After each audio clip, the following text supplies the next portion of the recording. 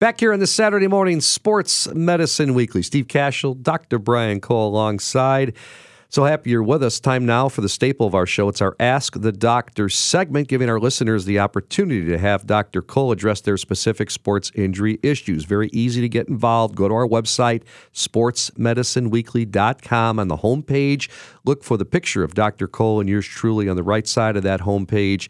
Click on that link and you can ask the doc a question. Got some good ones today. You ready for this? Yep. Let's see if you can stump me. Here we go, Dr. Cole. First question from our listener. Is there a specific diet that is the best for weight loss? Okay, so I think this could be a 2-hour answer, but let me give you a basic take home. Number one, exercise and diet should go together, and it makes it a whole lot easier. If you're only dependent upon the nutritional component, you're cutting yourself short. So I always say turn your body into a furnace at the same time that you're managing the kind of things you're consuming, as food, because it makes it much easier if you have, say, lean body mass to feed your muscles and do it in a way that is much more efficient and not having to sort of hyper focus on what you're consuming in your diet. That being said, we always get asked the question, what should we do? Reduce our fat, for example, or reduce our carbohydrates? Carbohydrate-sparing diets have clearly been in vogue. But it's fascinating when you think back when we had all these low-fat cookies and stuff, it was an absolute crisis. We had all these low-fat cookies at the expense of carbs, right? Right. All these different brands were coming on like, let's get rid of fat, And that was the onset of diabetes. That was the onset of glucose intolerance, was this transition between, we got to get rid of the fat, and everything was high carb and low fat.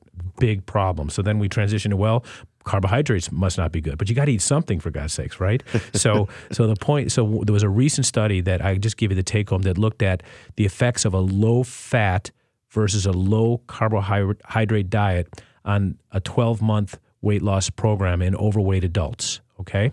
And they looked at sort of the genetics of it and insulin or sugar tolerances and so forth in these individuals. So the take home is that it looked at 600 overweight adults that were randomized to either a low-fat or a low-carb diet. And what they showed was that they had similar weight loss in both groups. And neither genotype and sort of their genetic or inherited baseline had an effect on their insulin secretion. And that it didn't have any effect on the dietary effects on weight loss. In other words, the genetic pattern didn't really interfere with the results of either a low-fat or a low-carbohydrate diet. So if you just want some basic take-homes, to lose weight, which is what everyone sort of would like to do when you ask the number one goal, there's some common factors that I think that individuals should understand and participate in. Number one is don't leave out exercise, and that means exercise at a reasonable periodicity, 3 times a week, 45 minutes of intermediate to higher level intensity. Super important, and it makes the whole dieting thing a whole lot easier. But eat more veggies. It's lower calories. You stay full longer. They're nutrient rich. Veggies are carbs, but you're taking veggies in with fiber, so your body does a whole lot better in terms of how it processes it. Eat less sugar, okay? Be very wary of low-fat foods because they make up for it by adding sugar. They make up for it by adding carbohydrates. I've already alluded to that, right?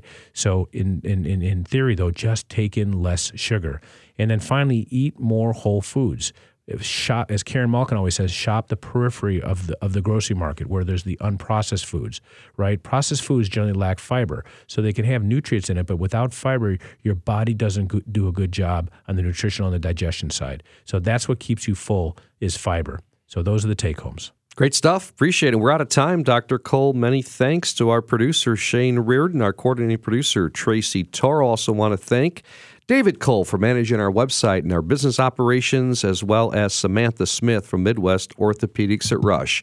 A reminder, folks, net proceeds from our show, Sports Medicine Weekly, go to support orthopedic research at Rush through the liveactivenow.org fund. For Dr. Brian Cole, I'm Steve Cashel saying so long. Thanks for listening to Sports Medicine Weekly.